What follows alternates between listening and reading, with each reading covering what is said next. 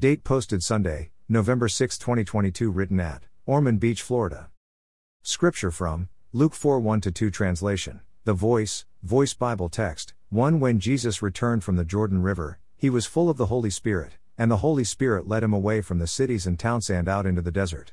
2. For 40 days, the Spirit led him from place to place in the desert, and while there, the devil tempted Jesus. Jesus was fasting, eating nothing during this time, and at the end, he was terribly hungry.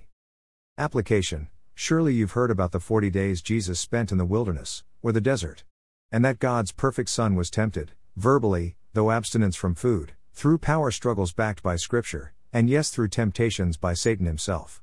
We were taught about how Jesus countered Satan's use of Scripture, with his own quotes of Scripture given to him by the Holy Spirit, and we heard about how Jesus stood firm to his Father's will for his life.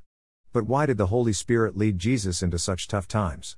Shouldn't the Spirit have instead placed Jesus into a temple where sinners needed the Lord, or among the sick where people needed healing, or in the midst of the discouraged and depressed where he could have shown his love, compassion and hope for them?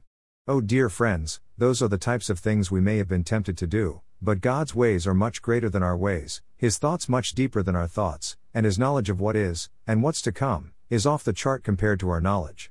It seems evident that God wanted to show Satan once again who is in charge, and that his Son had equal authority and power to himself, both to enact what God commands, and to submit even under extreme pressure, for the will and benefit of the Father. It's like God wanted to show off his precious Son that he sent to earth to save the world from sin. Satan is known for messing with anyone who promotes his enemy, God. So God was sure that Satan would have a field day if he ever had the opportunity to work on Jesus. So God seemed to have deliberately set this up for Satan so that he could show off the power, the dignity, and the overwhelming will of Jesus to honor his Father even under extreme circumstances. Satan needed to know that Jesus was off limits to him because he was much more powerful, and closely in tune with the Creator. This, my friends, presents a challenge for us to think about.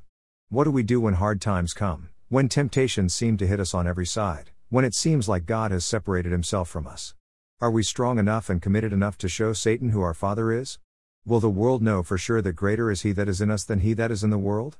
While the world may not go to battle with us to watch us fall or fail, they are looking for children of the Most High God, who will stand firm in their faith like they would expect.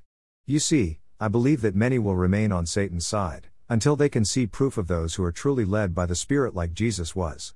It may behoove us to thank God for our circumstances, and ask him for strength to endure until he sees us safely through them, after his work is complete. Instead of questioning God, let's learn to stay closely connected to him so that he may use even us in his mission to reach the lost, encourage the disheartened and lead the wicked to his righteousness. Blessings noted, Jesus was successful in overcoming the temptations of the evil one. He was led into the circumstance that Satan used to tempt him. Oh, that we would draw close enough to God to accept his leading, even if it seems overwhelming to us at the time. May God always work out his will in our lives every day, for his glory. Prayer. And lead us not into temptation. These are very familiar words from what many call the Lord's Prayer.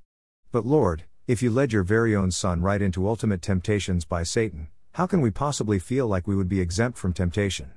Perhaps we should be consistent in asking you to lead us into circumstances where we can show off your power, your love and your forgiveness.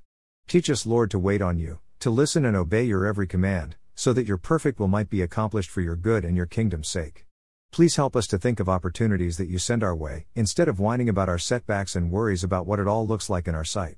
Please excuse our pride and humble us into your service. Amen. Footnote: there are 2 more pages on my blog that will provide you with additional information, one of them being to know Jesus. If you have been challenged to make a decision today after reading this devotional, please click on the above page, or speak with a local Bible teaching pastor, or contact me at Nuggets from God's Word at Outlook.com. Please allow someone to pray with you and give you help and/or encouragement as you begin, or continue your walk with Jesus. Words underlined in my blog might indicate a link to a song that came to mind as I wrote the devotional. Feel free to click on the link and listen as you continue to read or pray. If this devotional was forwarded to you and you would like to see more, please go to Nuggets from God's Word and read more, or you may freely subscribe for a daily email conveniently containing each day's devotional. You may also visit me on Spotify and listen to Nuggets while you're out and about. I would encourage you to find a church home nearby your home, and attend as frequently as you could. Get to know God, and allow his people to encourage and strengthen you in your Christian walk, while making every effort to be a blessing to them. God is at work among his people. Please consider growing in your faith, as you worship with fellow believers.